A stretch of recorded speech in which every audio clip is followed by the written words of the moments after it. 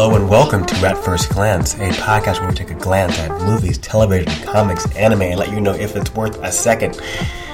And today we are talking about Spider-Man No Way Home. And I'm your host, Jeremy McKinley, joined by Brian Powers. Welcome back, Brian. Welcome back. I think I just talked to you a month ago on Eternals, right? Yeah, Eternals, yeah, not that long ago. Yeah, and somehow it was me and you against everyone else. It sure was, yeah, surprisingly, very surprisingly. Because I was like, yep, there's going to be another bad one, and I walked out, and I'm like, I kind of liked it. Not going to lie. Everyone hates it because they have story and don't fight enough. Tell me more. Where are the jokes every 30 seconds? Right. Well, today we are talking about Spider-Man No Way Home, directed by Jon Watts, starring Tom Holland, Zendaya, Benedict Cumberbatch, and everyone else. Let's just say that right now. If you are a Spider-Man fan from the early days till now, I mean, you kind of have to be to enjoy everything about this movie. To be fair, we're just going to just be spoilery with it. Otherwise, there's no point to reviewing this one. This is definitely that kind of movie that it's too much of a giant Easter egg basket that it's spoiled if we start talking about what's inside. So let's just hop into it. Brian, what were your initial thoughts going into this movie and initial thoughts coming out? Well, going in, I was a fan of Homecoming the first time I saw it. I think you got in my ear a little bit. The other times I saw a little bit more of the issues with the movie. I still liked it, but it wasn't as high as I initially thought of it. And then Far From Home was just kind of just really disposable for me. It was fine. I'm not going to lie, I didn't even see Far From Home, so... I would be surprised if you told me anything else. You didn't. It just was very... I mean, they did some good stuff with Holland's character, Peter Parker, and MJ, Zendaya's character. I like that. But other than that, you really don't need to watch that movie. But going into this, I was very excited. You're hearing all of the rumors and things, which I kind of wish I didn't know going into this movie. That would have been amazing, honestly. Yeah. I mean, it would have been like Thor's hammer being picked up by Captain America, amazing. But Right. I don't know how you contain that. But to be fair, I'm pretty sure they also use those leaked rumors, and I'm using leaked in quotation to, I don't think those were leaked. I think that's like, how do we make $1.161 billion in the first 2 weeks? Let's quote unquote make sure that some things just actually get out there. And we'll see what happens. And I'm gonna say it paid off. So. Yeah, no, absolutely. People, came out in droves and saw it. And, I wish I enjoyed a lot of it. But then there was a little bit in the back of my head, like, oh, this is so cool. I didn't know about this at all. I 100% agree. Yeah, but I actually came out really enjoying this movie. I did enjoy myself. I met Marvel Shield through and through, like I always have. I feel like I've been out there on on those streets for Marvel for longer than the MCU's been around. Even if the movies are bad, I go see them. All the horrible Fantastic Fours and the Daredevils and the Electras, and I want these guys to be good. Even though there was just a long period of time where you had some good X-Men, you had some good Spider-Man, a Blade here, But until a Dark Knight here, but just didn't really have what we have is our golden age, right? Where generally every year you're gonna have 5 to 7 superhero movies come out, Marvel and DC, and generally about 3 to 4 will be good. And we didn't have that plethora back in the day, so. And for superhero stuff, it was what you got is what you got. And now it's like, well, now there's so much that you can kind of just be like, I'm gonna choose what I'm gonna watch. I don't have time for all this. And you got a poo-poo platter of options. Yeah, a poo-poo platter indeed. And with Spider-Man, he's my second favorite superhero of all time. And we've already talked about Homecoming, in my opinion, so we're just gonna leave it at that.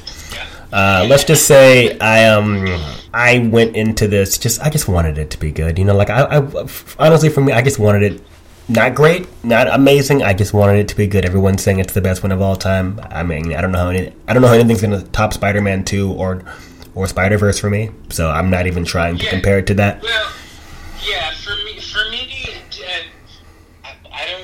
I'm not sure there's anything that can surpass Spider-Verse for me. Spider-Man 2, I don't have as much love for that movie as a lot of people do. So it does kind of pass that one up.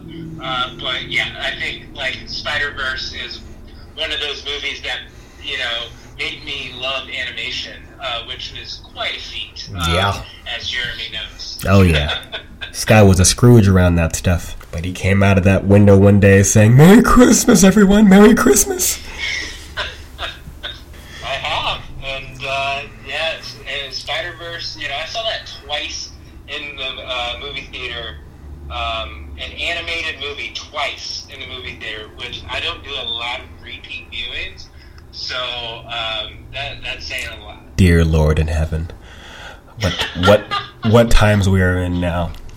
I know, right? So I went into the movie, and I will say, in a general sense, I enjoyed most of the time. Like for the movie, I'll say up to a certain point, the movie was like a 7 out of 10 for me. And then there is a certain point we'll talk about. Okay. And I think, and you probably know, and I'm going to quote Bad Boys, when shit gets real, is when this movie becomes, this is a good movie now for me.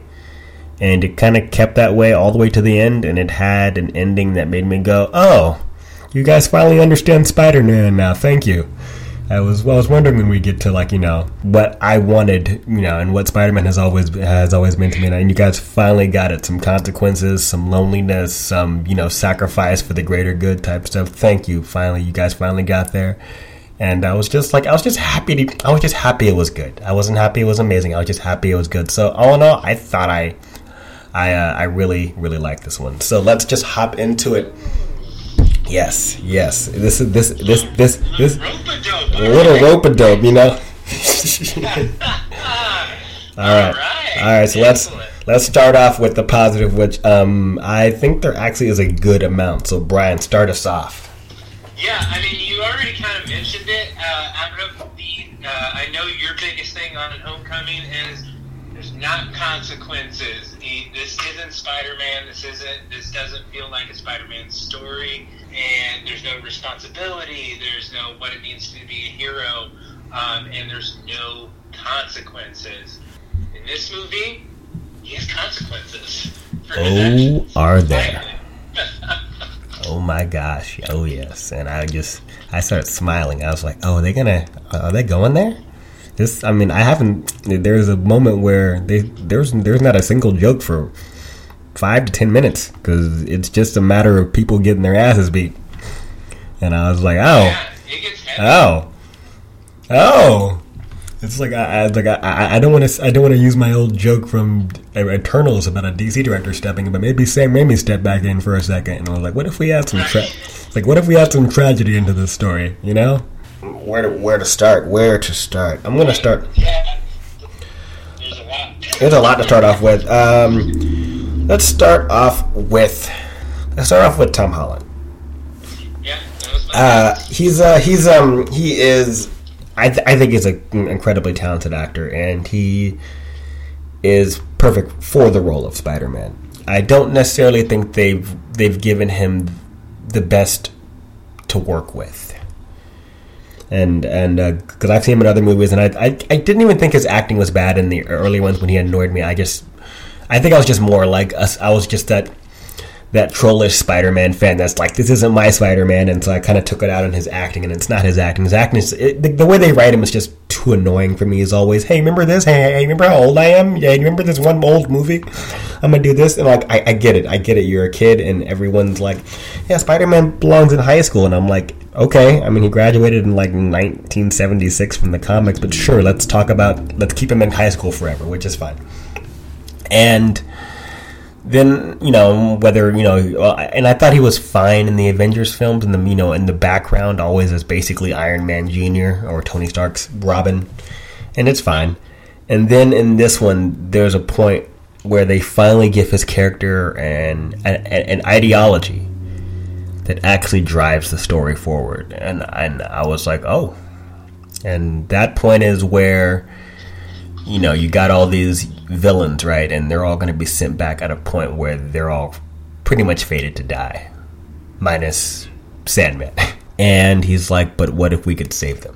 And that for me was the first time I felt like that was a Spider-Man choice, and not just a do what all the adults tell you to do choice. Because you know what I mean? Like, if you watch the other ones, it's always do what all the other adults tell you to do for the most part. And then, and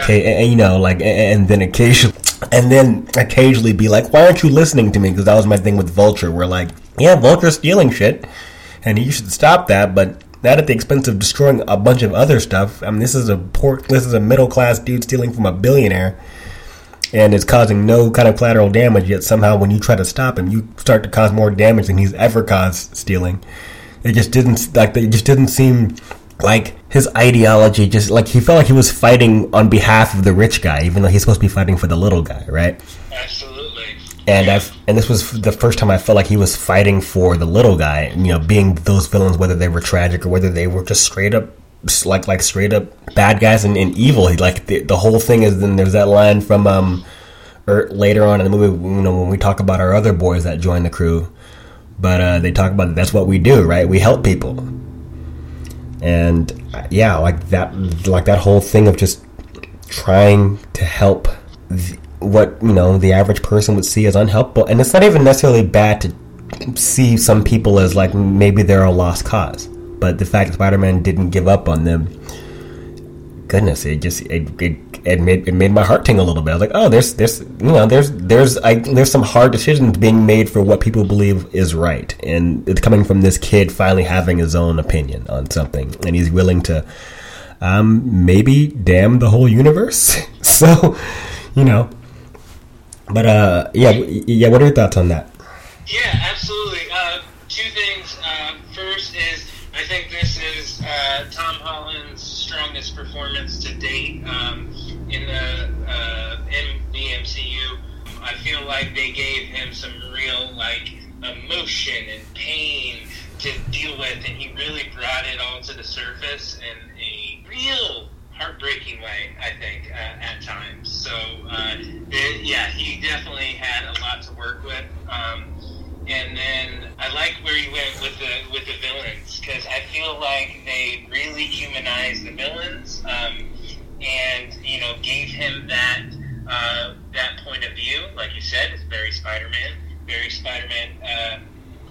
decision. I also kind of like how through the redemption on that the villains get, it kind of is a statement on against the death penalty. Okay? It also kind of breaks Hollywood's biggest trope of forgiving or even encouraging heroes to kill people as long as they are quote unquote bad guys. Yeah. So I was like, wow, all right, Marvel, all right, guys, this is something. This is interesting. Rather than just having your normal, these guys are bad guys, and these guys are good guys, and, it's okay if the good guys kill the bad guys, because they're just bad. I'm like, awesome. There's no nuance in that, and I'm, honestly, even as a, Marvel guy or superhero guy, that starts to wear on you after a while. And it's one of those things that I didn't know that was something I wanted, really, until I got it. And then I was like, oh, I really like this. Yeah. They really actually had a thesis, an actual like question to ask, Peter Parker, and then how would you deal with that? And I thought that was it was good, and I also like that it kind of blew up in his face. He did what he felt was right, and there were direct and severe consequences. Yeah, I will say that when so we're just gonna get into spoilers there. So there is a point where Peter has all the villains at Happy Hogan's apartment, and he's trying to basically cure all of them of their ailments, so to speak. And his spider sense goes off, I guess, when he realizing I like that he didn't even know why it was going off at first. Like, that was cool. Like he's just walking around. Yeah, like you see him like like something's wrong, but he doesn't know what, and then you find out that it's been that Norman has shipped it over to the Goblin, and Goblin gives that great line where he talks about gods don't have to choose, and I thought that was I mean to be fair, for me that's a boss ass villain line. Oh, it is. And then they all kind of break out and do their thing, Electro is like, yeah, you're right. And then Sandman's like, I'm out, and then like Ledger does what he does, and then it's just that entire scene, man, where Peter's fighting Goblin, and it took me back to the Sam Raimi times. My wife and I just watched the first Sam Raimi film last night again, and we were watching that in that final fight with Goblin where it's just like there's just no CG, you know what I mean? It's just two guys beating the shit out of each other. And just watching Holland, jump on Dafoe like a spider monkey and pummel him in the face while just Dafoe just laughs maniacally and then proceeds to powerbomb him through multiple floors. and it felt like I'm watching stuntmen do this and not like CGI bodies, right? So it felt realer, right? Yeah, I agree. Yeah, absolutely. And because I feel like we don't because earlier on we had a visual. A visual smorgasbord of kaleidoscopic goodness with that Doctor Strange fight, but it's completely CGI, right? Yeah. And so there's something straight out of a Doctor Strange movie. Something straight out of a Doctor Strange movie, which we'll see later. Yeah. But and that's all well and good, but it's so easy to get detached from action scenes that are just complete CGI fest, especially when there's between two heroes and we know that no one's gonna die from this scene. It's just a matter of just watching them kind of play tag.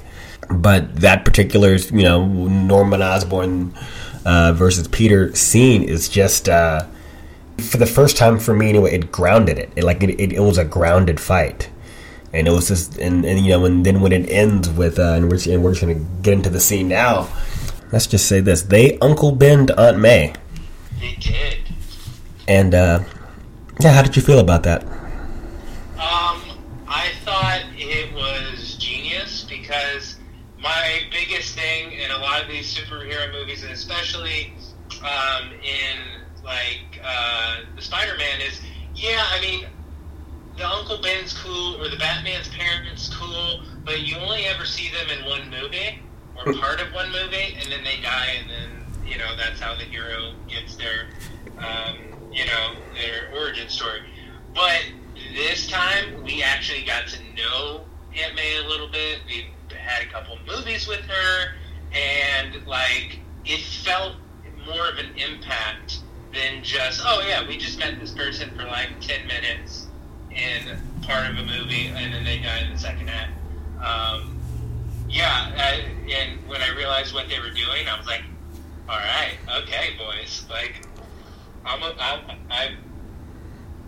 way to go. Yeah. Way to be. Yeah, just don't bring her back to life and we'll have a good movie on our hands. Right? Yeah. that's a good point. Yeah. Because those movies where they do it. Stays dead. Yeah, you can't pull a Guardians and kill Groot only to have Baby Groot grow literally be there at the end of during the end credits. And be like, but wait, you just had that beautiful sacrifice. We are Groot. I was cheering. We were kumbayaing and we were crying. And then, what do you mean he's alive again in the same movie? Goodness. Right. And speaking of her death performance that Marissa Tomei gave, like when there was a section where like the bomb went off and they both, you know, were scattered by the pumpkin bomb, and then we're in the aftermath. We're not sure exactly what happened. You can kind of tell that Aunt May is not feeling so well, but she's saying that she's fine. But you can tell that there's just something not right, because she has like a little bit shaking of her hands and just keeps you on edge because you're not exactly sure what's going on. Just that physical performance to tell you what is going on, and you're seeing the back of her head, but she's still acting. Like, yeah. It was like, I was like, all right, Marissa Tomei, wait a minute, that's just some fantastic acting. Well, it's one of the few times I feel in these Holland movies they've had her be like, a parent and not just like a kind of the cool hot mom type character. Yeah, because she's kind of because she's been so more like, I'm cool and I'm gonna ground you, but not really, because I'm cool. The type character, and it's always been so playful that they give her very few moments, or like they give her very few moments of levity. Like that whole thing of she chewed out Peter in Homecoming for like, I need you to come home. You know what I mean? I'm scared. I don't know where you are. Only to find out that when he's Spider-Man, she just kind of just gives him a high five and says, she kind of becomes like a stage mom. Yeah. And it kind of undercut what I thought that scene was about. And so I feel like a bit more of that would have made this feel heavier now, if you know what I mean. If they would have did more legwork in the second film. But that being said, I thought her death scene in this was fantastic, and and as soon as she said the tagline, she didn't say exactly like this, but pretty much, with great power comes great responsibility.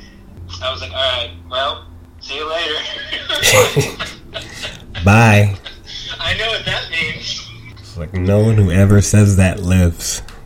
Nope, not at all. Nope. And I was like, no, are they going to do it? Are they going to? And then they did it. No, they did it. They did it for sure. Now, what were your thoughts on the other characters? We're talking, and we'll go into the villains after this. But what are your thoughts on our protagonists? And we'll get into the other special two in a second. Okay, so we're talking like we're talking Zendaya. We're talking Doctor Strange. We're talking Happy Hogan. Yeah, talking Ned. Ned, yeah, I thought they were all good. I think Zendaya has really found her own in this role, and you can kind of tell she's not exactly sure what kind of character she wants to be. She was just kind of the smart ass who said some funny lines here and there, and she flew for school, and I really love how her character has grown through the 3 movies now, and it feels really natural, and I think she's really come around in her performance as much as the character has progressed as well. And I really enjoyed what she did with this. And I mean, those two have like dynamite chemistry, and she's got really good comedic timing. And I mean, when it was time to be serious in those acts, or in those scenes after Aunt May's death, I thought she really brought it. Oh yeah, I thought she was fun. I definitely, she was that. It's that thing, unfortunately, with Marvel is when everyone's funny, no one is. Everyone has to be the smart aleck. Everyone has to have a one-liner because this is this is the world of sarcasm and jokes. But I thought that they gave it some weight. I thought Ned was a bit annoying, but that's just me. He was, he they just were playing on, like, he kind of felt like they just kind of put Peter's giddy fanboy ness of like Endgame and Civil War, and they just put it into Ned for this movie, where like I can see that. every other scene is like him going, "Whoa, look at that! Whoa, look at that!" And it's like I get that you're a child and we're trying to have the childlike wonderment, but it in nice controlled doses, please. It's getting a little irritating now. But yeah, man. Other than that, I thought the characters were fun. I thought Doctor Strange was good. Cumberbatch is always good, no matter what. I feel like with every movie, his Strange is getting better and better. He's good. I also like how they kind of just made him like a shitty sorcerer in a way. In this, yeah, like he's just like bad at his job because like, come on, man. You know why the kid didn't mention changing the spell around before he started?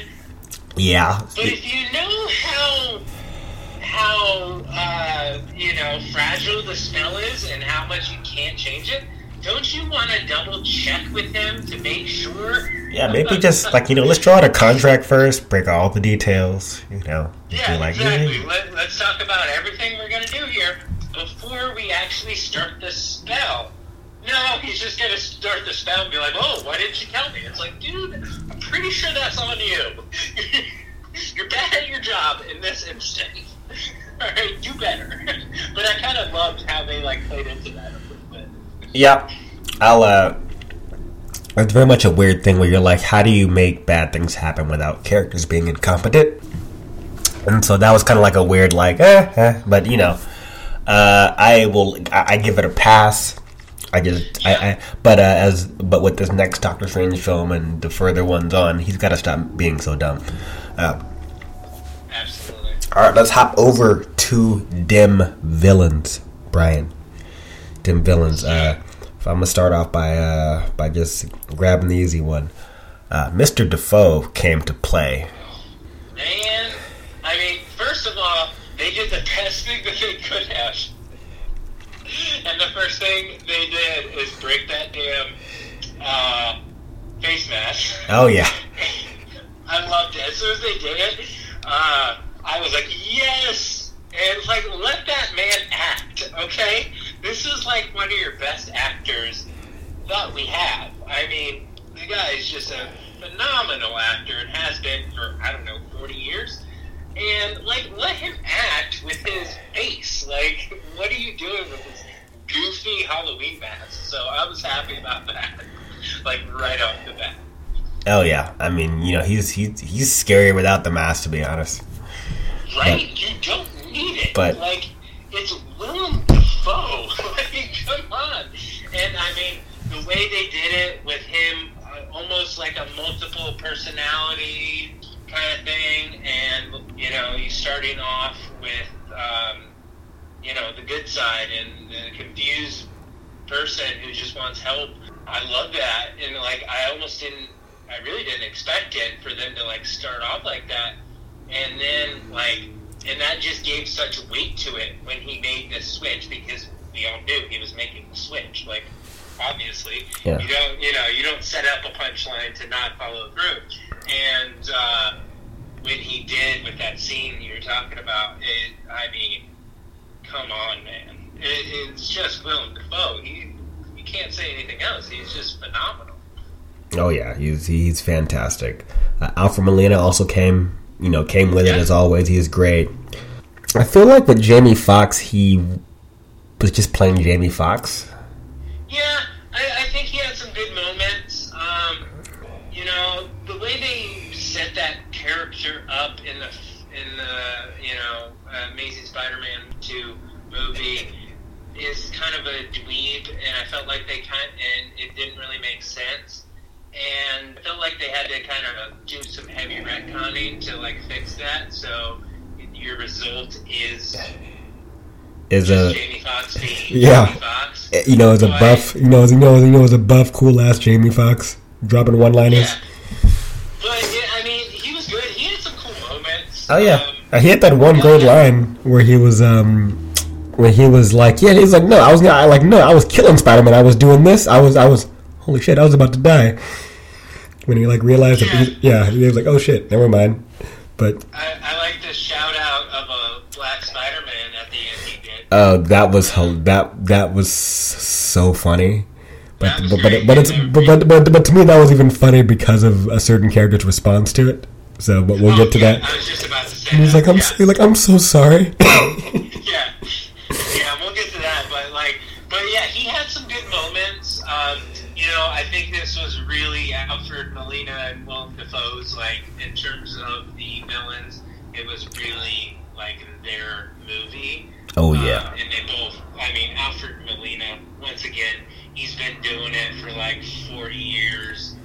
Yeah, and I didn't even realize they used, I'm assuming they used it on Willem too, but they used the age the age CG on Alfred to make him look younger. I didn't even notice it.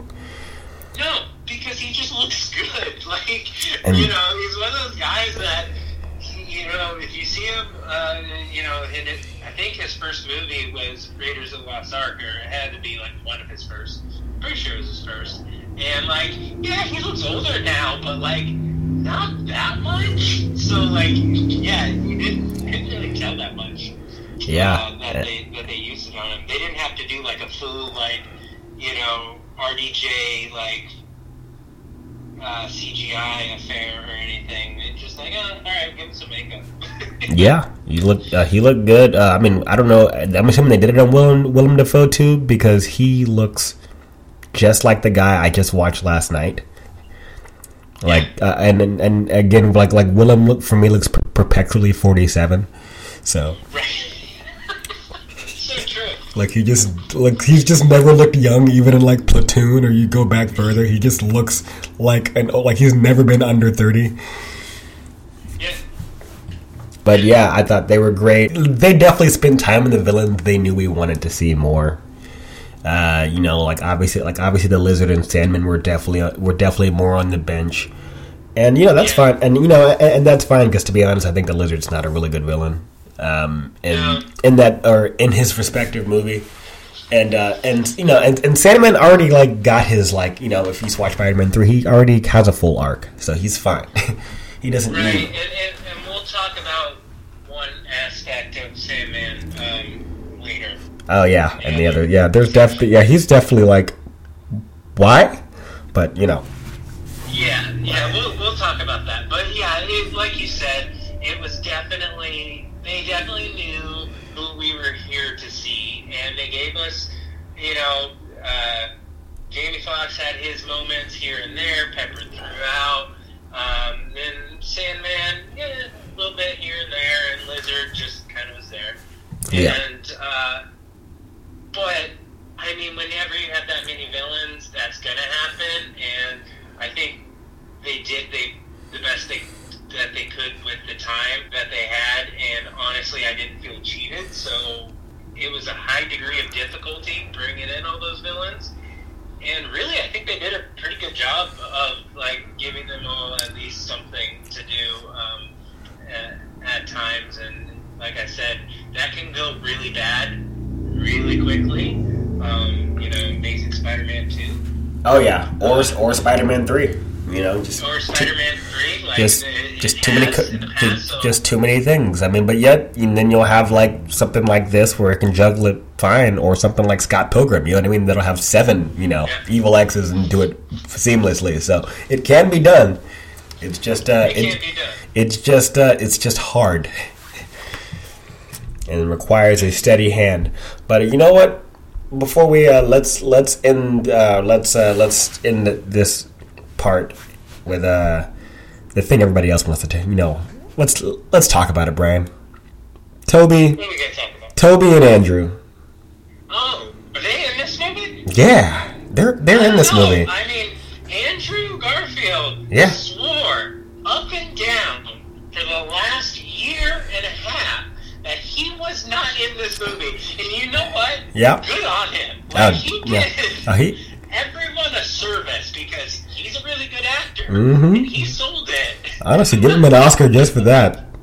Right? I say give him an Oscar just for that. Put it in the, under, Tick Tick Boom, because he's probably going to get nominated for that.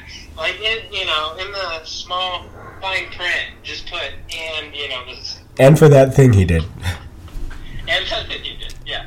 So no, yeah, it was great to see those guys. I loved how they brought them in. I thought that was a fun little way to do it. You know, with the Doctor Strange portals, and you know, you think it's Tom Holland, and hey, he's a little taller than Tom. A little taller, I recognize. Wait. Oh shit! And then yeah. Now, did you see this in theaters? I sure did. What was your audience reaction? They were awful. Like, I had to really think about this movie, because I enjoyed this movie, but, like, part of this movie was kind of ruined for me just because the audience was terrible. Like, they didn't respond to anything. Oh, really? Like, I was the only one saying, what? Not a peep. Nothing. And I was really mad. Honestly? I'm hoping, you know, I didn't see it like the night up, but it was like that weekend. And come on, guys. Dude. Like, I was hoping for a Force Awakens or, you know, Yeah. in-game kind of experience. Maybe not quite there, but in the ballpark. You know, I don't know, these people down in Baton Rouge, Louisiana, you know, Mississippi and all that, maybe they just don't get as nerdy as I do. But I don't know. yeah, I wasn't happy with them. I find that hilarious that for some reason a quiet, well-behaved audience was awful. That's kind of hilarious to me. For me, like, in those moments, like, obviously, like, don't talk during the movie and stuff, but, like, in those moments that are, like, kind of surprising, or you're, like, big geeky moments. Cheer, it's clap, okay to, scream, yeah, woo! be like, oh, yeah, like, that's fine. Now, if you're, like, talking to your person next to you, and, like, nothing big's happening, then I'm gonna be on your ass. But, like, these are big moments. Yeah. Show me you're alive. So, but that's okay. So for my audience, when Andrew came out, everybody was like, "Yeah!" And people were clapping, right? And I was like, "Oh, that's cool." And then, of course, that other portal happened, and I was like, "All right, I'm gonna be a fanboy for a second." And then as soon as Mr. McGuire walked through that portal, I went, "Woo!" All right, I'm done, guys. I'm done. Like a youth pastor. Well, like a youth pastor, I love it, and he still looks good, man. He looks good. He still looks good. That vegetarian diet is doing him well, but he still looks 40 like he did when he was making. That's hilarious.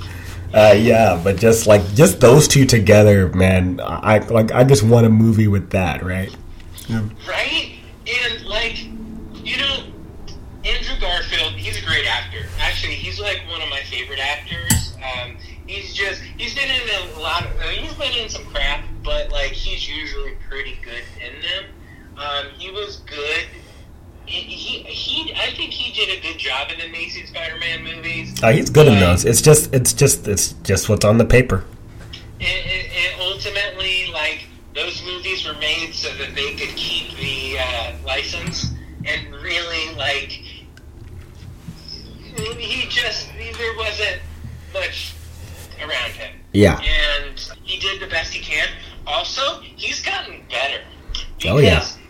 He is acting his ass off in this. Oh, my goodness. He's so good. They both have moments, but, like, he is acting his ass off in this movie. I honestly think he probably is the secret weapon in this movie. Right? I mean, just that.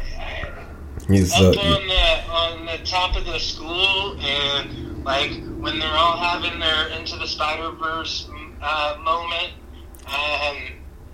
talking about all they lost, and like with the tears in his eyes, talking about Gwen, and man, like it was just like, damn, and how he like stopped pulling his punches, and like he kind of had that rage, and it's like, man, hey, can I see that? Can we go back? I'm not gonna lie, we're all just like, I'm gonna see that movie. Right? Let's see that movie. Like, come on, Marvel. They're all in the let's do it. Like, because I was like, I really want to see that and how lost he was. I mean, he was just great. Toby had his moments too. Like, Toby is great too. Like, Toby is like very much like the opposite of Peter B. Parker from Spider-Verse, where instead of like being a loser, he's like, I got my shit together. I'm fine. I'm making it work. You know what I mean? He's chill. He's like, I still kick ass, but but I'm older and I'm not, I don't panic so much. I'm not stressed so much. I'm wiser. I got some gray hairs. I've swung around the block a few times. Right, and like when he talks to Alfred Molina, Doc Ock, near the end. Yeah. And he said, I'm trying to do better. And it's like, that's a guy, like you said, that's the guy who's been around the block and, like, he understands. Like, he's not going to be perfect, but he's got to do better. And it's just like, man, like, they both got moments in this movie that, like, essentially, like, wrapped up 3 trilogies in one, because, like, both of their movies, like, there's supposed to be a Spider-Man 4 for Tobey Maguire. There was supposed to be an Amazing Spider-Man 3. Neither got the send-off that they wanted, and like they were able to give them both moments that like character moments that made you happy to see them again, but also felt like maybe not fully wrapped up their story, but like you put it in a better place than what it was left from their own movies. Oh yeah, oh gosh, dude. That let's just talk about those. Let's just talk about those couple moments with Toby and Andy. So let's talk about Andy getting to make the catch. Yes. Right. Like as soon as she started falling, I saw it in the trailer too. It's like you better catch her. You better catch her. You better catch her. I heard some people say, no, it's not. It wouldn't be his movie. He's not making the catch. Tom Holland's making the catch. I'm like, no. She's falling. That was and here's the thing. I didn't even think about that at the time, because I'm very much like, if I think about it, I'll figure it out, and I would like to just see it presented in front of me and feel it raw. I can't help myself. And here's the thing. That's the problem with our mind, that once we get a little nugget of information, we can like piece together everything else and be like, that's the best option. They're gonna go with that option, and I was right. Damn my brilliance. You know what? I still loved it because like that moment, like where he's got the tears in his eyes and he's like, I did it, in his head. And then Zendaya goes, he goes, are you okay? And Zendaya's like, yeah, are you? Are you okay? Like, it was just so good because you could tell how much that meant to him. Like I said, he was acting his ass off. Oh yeah, and I recall the audience actually when he's like tearing up. I recall the audience going, "Aww." In unison, they all, like, for some reason, like, I felt like they all knew what this moment meant to him, and it was beautiful. And that moment was great. And then there was the moment with Toby where he helps the young webhead not go to the dark side. Yeah. And it was good. And he doesn't really have to say anything. He just has to stop him, just look him in the eye and be like, "Come on, man, that's not who we are." And I was like, and I'm like, moments like these make the fan service of both Toby and Andrew being in this film feel like they have weight, and they're not just cameos. They're not just for nostalgia's sake, but they're nostalgia with purpose. Yeah, for the good kind of fan service. Oh yeah, like there's meaning to it, because there's good fan service and there's bad fan service. Oh, is there? It's bad. Oh, is there? Most of it is that bad kind, but like there is such thing as good fan service if it makes sense in the story and there's some real like meaning and impact in the story at hand, and not just for nostalgic sake. And this, I felt like, had like some real emotional impact on the story and on Peter. Yeah, and you know what? Let's get on to the other thing. I want to talk about something else real quick since we're still on the good side. I want to talk about just the way it ends, man. Yeah. So Peter makes the choice to make everyone forget him so that he can save the fabric of time and space as it's cracking open before their very eyes, and the entire world forgets about him. And everybody. And then he goes to, and it's basically like a hard reset, right, for Spider-Man anyway, to where like he's just now just this guy in the costume that saves the day. No one knows who he is, and he doesn't have, he has like no support system now of any kind. So and he's lonely. He goes into that lonely apartment that reminds me of Toby's apartment. Oh yeah, very sad. And I honestly was smiled. I'm like, this is where Peter Parker needs to start. He needs to be humble. You know what I mean? He needs to just be, he needs to not have $1 trillion suit. You know what I mean? Right. I was just about to say his old bright blue and red, his own suit. You see the sewing machine. And, he sewed it himself from Up May Sewing Machine. That was a good callback. That was a great callback. And, guess what, Jeremy? He's Spider-Man. Yeah. He's finally Spider-Man. It ended it, and I was like, oh, this is, that's Spider-Man, Brian. It took 3 movies to get there, but he's Spider-Man. Yeah, do you finally feel like he was, we finally, it cut to the end, and we're like, he's been Spider-Man for, 5 minutes now. Right. It took him a while, but he finally got there. This was this was him. This was a 3-movie journey of getting him to become Spider-Man, and I think they succeeded well, man. I am cautiously optimistic for where things are going to go with this new tone that feels more akin to the character I love. So, yeah. Are there any other positives you want to talk about, sir? Yeah, I have a small one that I just kind of appreciated.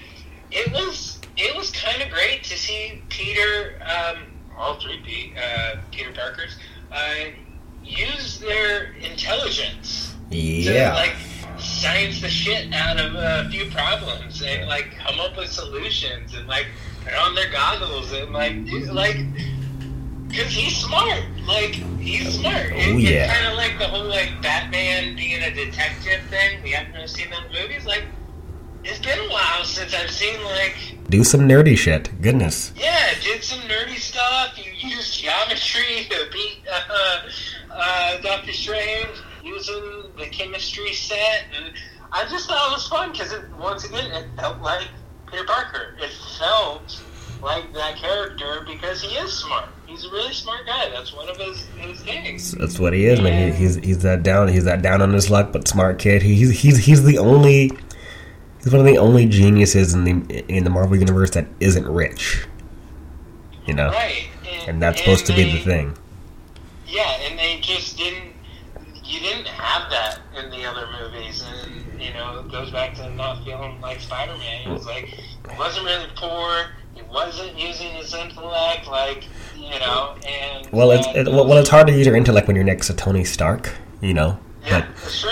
But I would have liked. Honestly, I would have liked to see him use his intellect, against Tony Stark. You know what I mean? To kind of, bat heads a little bit and be like, well, what about this? And Tony's like, I didn't think about it like that. That's actually a good idea. You know what I mean? I want him to actually use, in the same way that, that Tony bounces off of Bruce Banner, right? Mm-hmm. It's I want to see the minds bounce off each other, so. But yeah, it was good. It was good to see them use their intellect. They're geniuses, and we're so used to seeing them punch things that they can also think things away too. Yeah, and it was just one of those small things that most people probably wouldn't even thought about, and I was just oh, that's nice. I like that.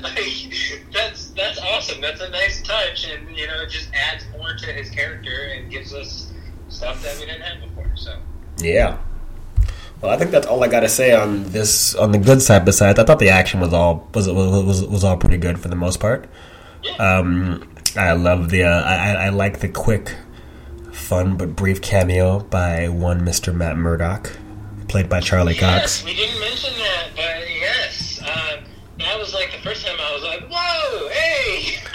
Yeah, and some guy next to me. Some guy next to me when Matt sat down and like right into frame, some guy next to me was like, yeah, that was me, and it was like 10 minutes into the movie too. It was just, it was quick. It wasn't like we were deep. It was like 5 or 10 minutes in. It was Matt Murdock, and of course they had to do that line, with him catching the brick, and like, yeah. I'm a really good lawyer. Right. And you know what? That's all you need to start off with. Like, you'll probably see him in like She-Hulk or something like that. That's like, I thought that was a perfect way to introduce him into the MCU proper. I totally agree. That's how cameos in building a universe should be done.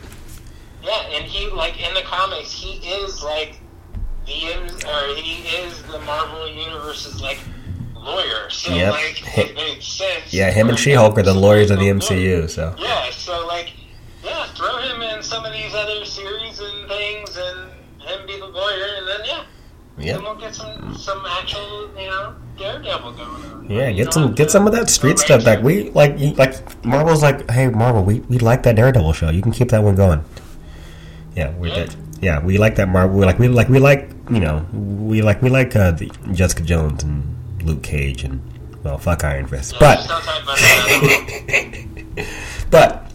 that street stuff, like there's some good stuff there. And don't throw the baby out with the bathwater. So. Yeah, absolutely. Well, should we head on the other side? Let's head to the dark side, Mr. Powers. Let's do it. All right. First thing I want to talk about with the dark side of this, but I don't like that the reveal of his identity to the world didn't really have that big of consequences. Right. People kind of realize it, and then Matt Murdock kind of solves the problem super quickly. Like he's like, I got the charges dropped. So you're like, oh, okay. I mean, he doesn't, and because he hasn't been around so long, like in the MCU, like fighting his own, he doesn't really have his own rogues gallery of bad guys in the MCU. So he doesn't really have anyone coming after him yet. You know what I mean? And that's like a huge thing in the comics, actually, because they're kind of going off of in the comics in Civil War is when he revealed himself to be Spider-Man, right? And he had to like have his entire family go into like protection under Tony Stark because like he has hella villains. Oh yeah. And so that reveal was dangerous, but I feel like that reveal was just kind of like mildly like an inconvenient thing. Yeah, it was definitely like a plot device. It's all it really turned out to be, rather than an actual story beat and like something that had consequence and that was actually a threat or really delved into whatsoever. It was just more of a plot device and something that got us from A to B. And I would have liked a little more time with it, for sure. I would have liked it to just have like I would have liked to just see like more things go wrong for him besides I can't get into MIT, Yeah. Something, I don't know. But that was one of my problems. What about you? Well, I kind of mentioned it a little bit. The whole thing with Sandman. So Sandman shows up and he actually is like helping Peter out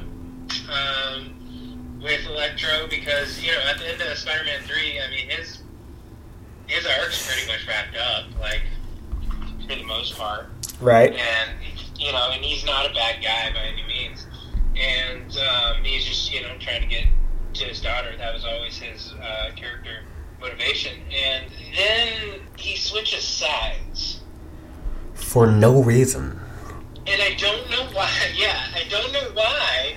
Because, like, I'm pretty sure the other villains didn't want to go back to their universe.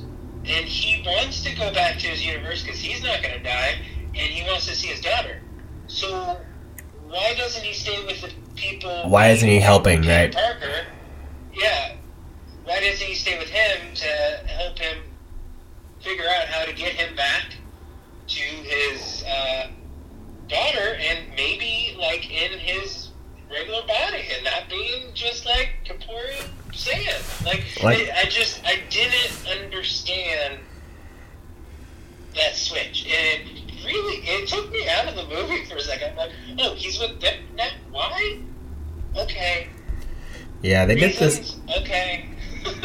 Yeah, they did this weird thing where like they had him be on the good side, only to like when he turned on them, he just said, you guys are lying, I don't trust you, whatever. That's literally his only line of like, why I'm against you. But I'm like, oh, okay. But you know why they're there. You kind of know everything. You kind of know everything's going to be fine if you just go back to the universe. So, yeah, there's just, they dropped the ball completely there. Like, why? Just, yeah. I think like they just needed overwhelming odds for the spiders to fight at the end, and they didn't give him a good enough reason. No, not at all. And I was disappointed because I liked Sandman, and I liked Thomas Hayden Church, and even though it was mostly just his voice, and it looked like just some little snippets from the original movie. Oh yeah, Spider-Man 3. Yeah, it was definitely, how would I put it? Like, it was like, he felt like, he reminded me of Colossus in Deadpool. Yeah. Where, like, because I'm a big X-Men guy, and I'm like, he can become human, right? He doesn't need to be metal all the time. Right. And with Sandman, I'm like, he can look like a human being even though he's sand. We know that, but, okay. And at first I was like, yeah, my wife leaned over to me and was like, is he stuck like that? He can become human, right? And I'm like, yeah, maybe he was busy. I don't know. And then she was like, with what? What is he so big? Maybe they didn't want to DH him. I don't know what he looks like these days. I don't know, but I haven't seen him like since Easy A. Wow. I mean, what was those? That was like 2012. I honestly can't think of the last thing I saw him in other than Easy A. Here, I'm looking at his thing. I'm like Easy. For me, it's Easy A and Sideways is what I know him from. Yeah, Sideways. He was in Daddy's Home. Oh, he was in the Peanut Butter Falcon. Yeah. I remember that. Yeah. Very briefly. But, yeah, he hasn't done much. I guess he was in the 2019 Hellboy movie. But, yeah, maybe they didn't want to DH him. I don't know. Mm-hmm. I honestly don't know why they didn't do that. Like, why they didn't just have him. Yeah, I don't know. Because, like, his price can't be that much. No, it can't be. But at least, like, they definitely got him for the voice. So at least it's definitely him. But just in terms of writing, like you can definitely, with him, with the Lizard, with Elektra, you can definitely feel the villains that got first draft attention, and then the ones that got 3 drafts attention, Yeah. But yeah, it was definitely weak for his character for sure, just in all facets. What else would I say? I feel like this movie was just a little too. It was, for me, it was way too jokey for the first first hour or so. Yeah. Just constant. Even when it's just they needed to comment on everything and make everything some kind of joke, even when it didn't need to be. And I was like, guys, stop, please. It doesn't, not everything needs to be a joke, not everything. And it's weird because the second half, once shit gets serious and real, all the comedy with the 2 other Peters is great. Is legitimately good. So I'm kind of like you ever watch a comedy where half of it's just mad, but then the other half there's a stark change where it's just legitimately funny for the rest of the movie when it's trying to be, and you're like, is this a whole other staff of writers, or are these other actors just better delivering the dialogue? I don't know. It's just such a stark contrast of me kind of occasionally chuckling at chuckling at a joke, and then me being like, that's funny. That's also funny. Ha ha ha. Ha ha ha. Wow, I'm having a good time. But I appreciated that if it was going to be, if it was going to improve, that it was in the second half and not be that way in the first half and then go down in the second half. So. Right. Yeah, and I definitely see what you mean. It doesn't bother me. I like some quippiness. There's a little too much. Okay, I give you that. But I definitely see where you're coming from, and I understand it. It's just something that it didn't quite get to the annoying level for me in that first half. But I don't, I see where you're coming from. Yeah, everything doesn't always need, like, I feel like Marvel's just afraid to, like, just let moments just not be funny if they're, you know what I mean? Like, just, like, even if it's not, like, heavy, just, like, you don't need to have a joke here, it's fine. Just give me some exposition, or talk, you know what I mean? Like, not everything needs to have a punchline, it's fine. But, that being said, do you have anything else in the negative, sir? Yeah, I've got a couple. I liked that, like, Doctor Strange was out of the movie for quite a bit, for long time. Yeah. And although the action scene with against Doctor Strange, Spider-Man, Doctor Strange was cool, it didn't feel like a Spider-Man movie. It felt like something out of a Doctor Strange movie. And I get it that it's cool, but I didn't really need it. I mean, I know it was cool looking, and I guess it did move the plot a little bit and all that, and led, Peter to make the decision to, be a hero and all that, and define for himself what it means to be a hero. And it just felt like, do we really need this whole big, like, after it just tonally it felt out of place a little bit. Oh, really? Yeah. I guess for me, I was like, yeah, this is pretty. I mean, I got no adrenaline rush watching it. I saw a lot of this in the trailer, you know what I mean? So, like, even just the newness of seeing it, I'm like, yeah, I've seen most of this in the trailer, and it looks cool. And like, it's not like a big con, it's just like, do we need it? Probably not. Yeah, or make it, I don't know.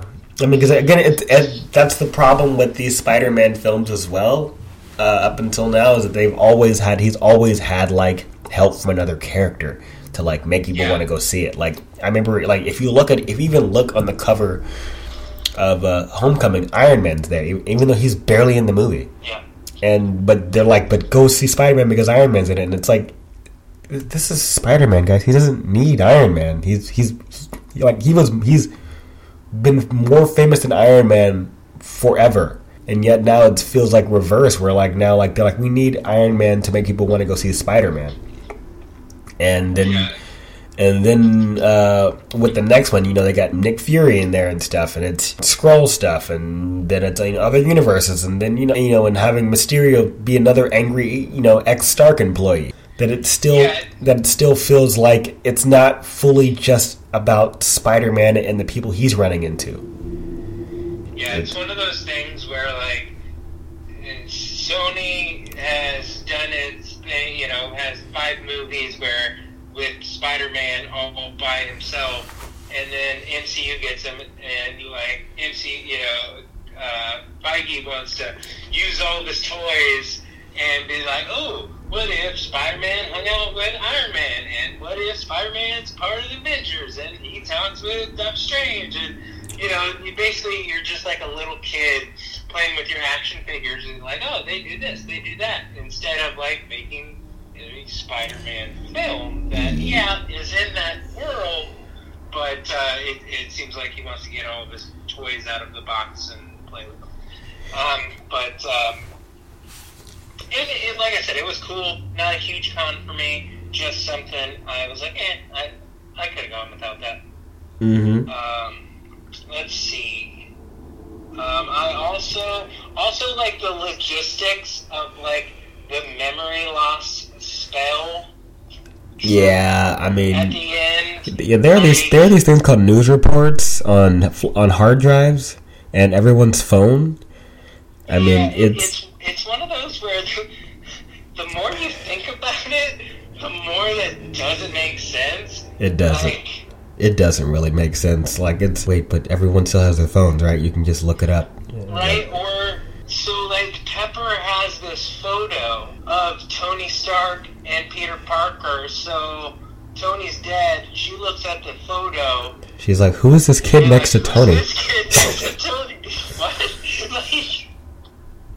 Like, there's gonna be, like, a lot of people being like, who is this who is this kid in our group photo? This is weird. Right? Like, I don't know. Like I said, it's one of those things, like, the less you think about it, the better, but the more you think about, like, it starts to fall apart a little bit. Oh, yeah. It's, just don't think about it too hard. It's like and that's why I said, and that's why I said I walked out saying that this was a good movie. Because it's definitely, it's definitely got, like, Saturday morning cartoon logic. And I don't mean that from, and I love some Saturday morning cartoons, and I must say there's some Saturday morning cartoons that put more thought into this logic than what they did here. But you're just like, but what about all the other things?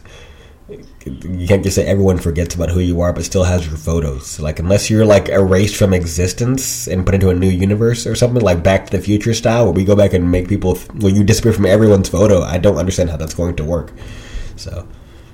Right, and also, like, alright, so they did this memory loss thing to make everyone forget about Peter Parker and Spider-Man, or I guess Peter Parker, but the threat was coming from other universes, so they had to forget Peter Parker too. So do the other two Peter Parkers, like, are they in the same boat in their universes? Because those villains that were coming from one universe to another forgot about it. Like I said, the more you think about it, the more it unravels.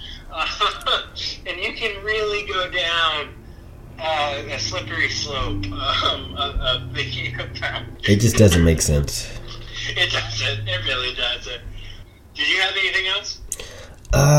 Not really, man. The thing is, I kind of wanted to look at this movie and kind of give it, because I enjoyed way more about it than I didn't like. I just wanted to, just kind of almost put the kid gloves on a little bit. Just hit it with a pillow hard here and there. I don't want to beat it down too hard because I had a good time, and it did a good thing. It hit the nostalgia stuff, and it's. When you want to be like nostalgia, you can't you can't get to me with that. With those easy sucker punches that if I bring back the old stuff, you'll like it. And I'm just like, no one wants, son of a bitch, it worked. It did. So I got one more, and I'm of two minds on this one as well. Although I understand that Peter made the decision not to tell MJ who he was at the end, and that's to protect her as a consequence for living like the hero life and like protecting those around you. But a piece of me also felt weird, I don't know, as a modern man, and just like he completely ignores her like direct request and like wishes, and like kind of takes away her agency by like making the decision for her. Yeah. Not like a deal breaker for the movie, but it's like, I see where you're going with it, but also this kind of feels weird. If I think about it that way. She's like, dude, you better come see me. And we all know he's not going to. Like, duh. Like, you wouldn't do this if he was just gonna undo it right away. Right. Well, maybe Marvel would, but... Yeah. But I was pretty sure this is where it was headed. But part of me wanted him to tell her because she really wanted him to, yeah, come see her. Yeah, and he did. How do you, I guess, where does that relationship go when it's all just stories someone else has told you, right? If you don't know him, like, it can't be the same relationship because you have nothing to lean on. Then, well, they all said it. I believe, I take your word for it. Like, what is it going to do? Show old videos of them together? Is it going to be like Eternal Sunshine of the Spotless Mind or something? Right. where they go down memory lane? Like, I don't. It seems cleaner to me. Also, the whole thing of him seeing that bump on her head and being like, "Yeah, that was me. That was she." And like I said, I understood it. Yeah, it made sense. It's just there's just that little piece of me. Yeah, and well, that's also Spider-Man. That's the my gift, my curse. You know what I mean? Like, I gotta like have MJ kiss me and then be like, I can't be with you. I gotta go do hero shit. Sorry. Yeah, for sure. And I got all the moment sense. It's not like it felt forced or anything. It all made sense. It's just a little piece of me. It's like, like, there's no way around it. It's just like, okay, whatever. And yeah, it didn't really bother me, but it was, it was like it's on brand for Spider-Man. No, that's pretty much what I had. And like I said, just a little nitpicky, and like I understood everything, but as we are wrapping things up with a web and a bow for the year 2021, Brian Powers, what would you give Spider-Man No Way Home? Well, like I have said before, this movie had a very high degree of difficulty. There's so many ways this movie could have gone wrong, and there's so many aspects of this movie that have gone wrong in other Spider-Man movies, other superhero movies, and for the most part, I think they just nailed it. They gave us the best kind of fan service. I think they really made an impact.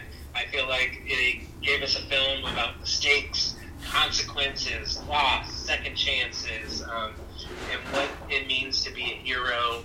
And you know what?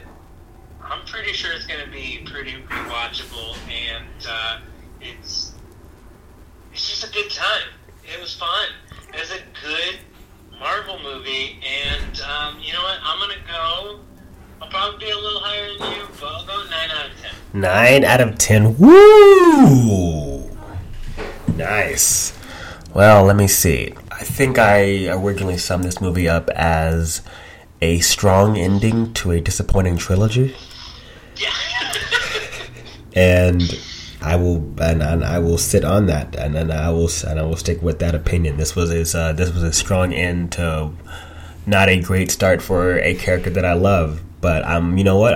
But you and I always talk about that the end, right? How they send you out, that aftertaste, right?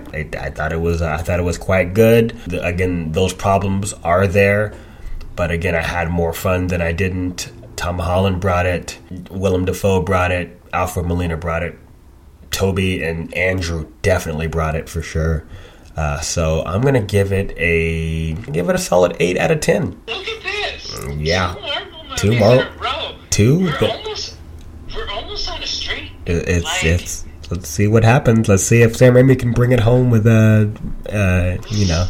Multiverse of Madness. We'll see. Yeah, I like this. It's nice agreeing on stuff. I'm prepared for a fight, and this is nice. This is easy. Yeah. I know it won't last forever, though. It won't, and you know what? I love those podcasts too. But if I they're fun. Those are conflict. Conflict makes for interesting stories and interesting podcast. But yeah, let's wrap this one up. Next time, Brian, I will see you. We'll wrap up the year with our top 10 of the year, right? Very soon. Cool. Very soon. We're getting there. We're almost there. So we're getting there. So we'll have that out and so we'll do that one and have that one out in January. Sound good, sir? Sounds good to me. Excellent. Well, let's wrap this up. Thank you for joining us at First Glance. You can find us on the Podbean app as well as the Apple Podcast app. I am Jeremy McKinley. I'm Brad Powers. And thank you for joining us.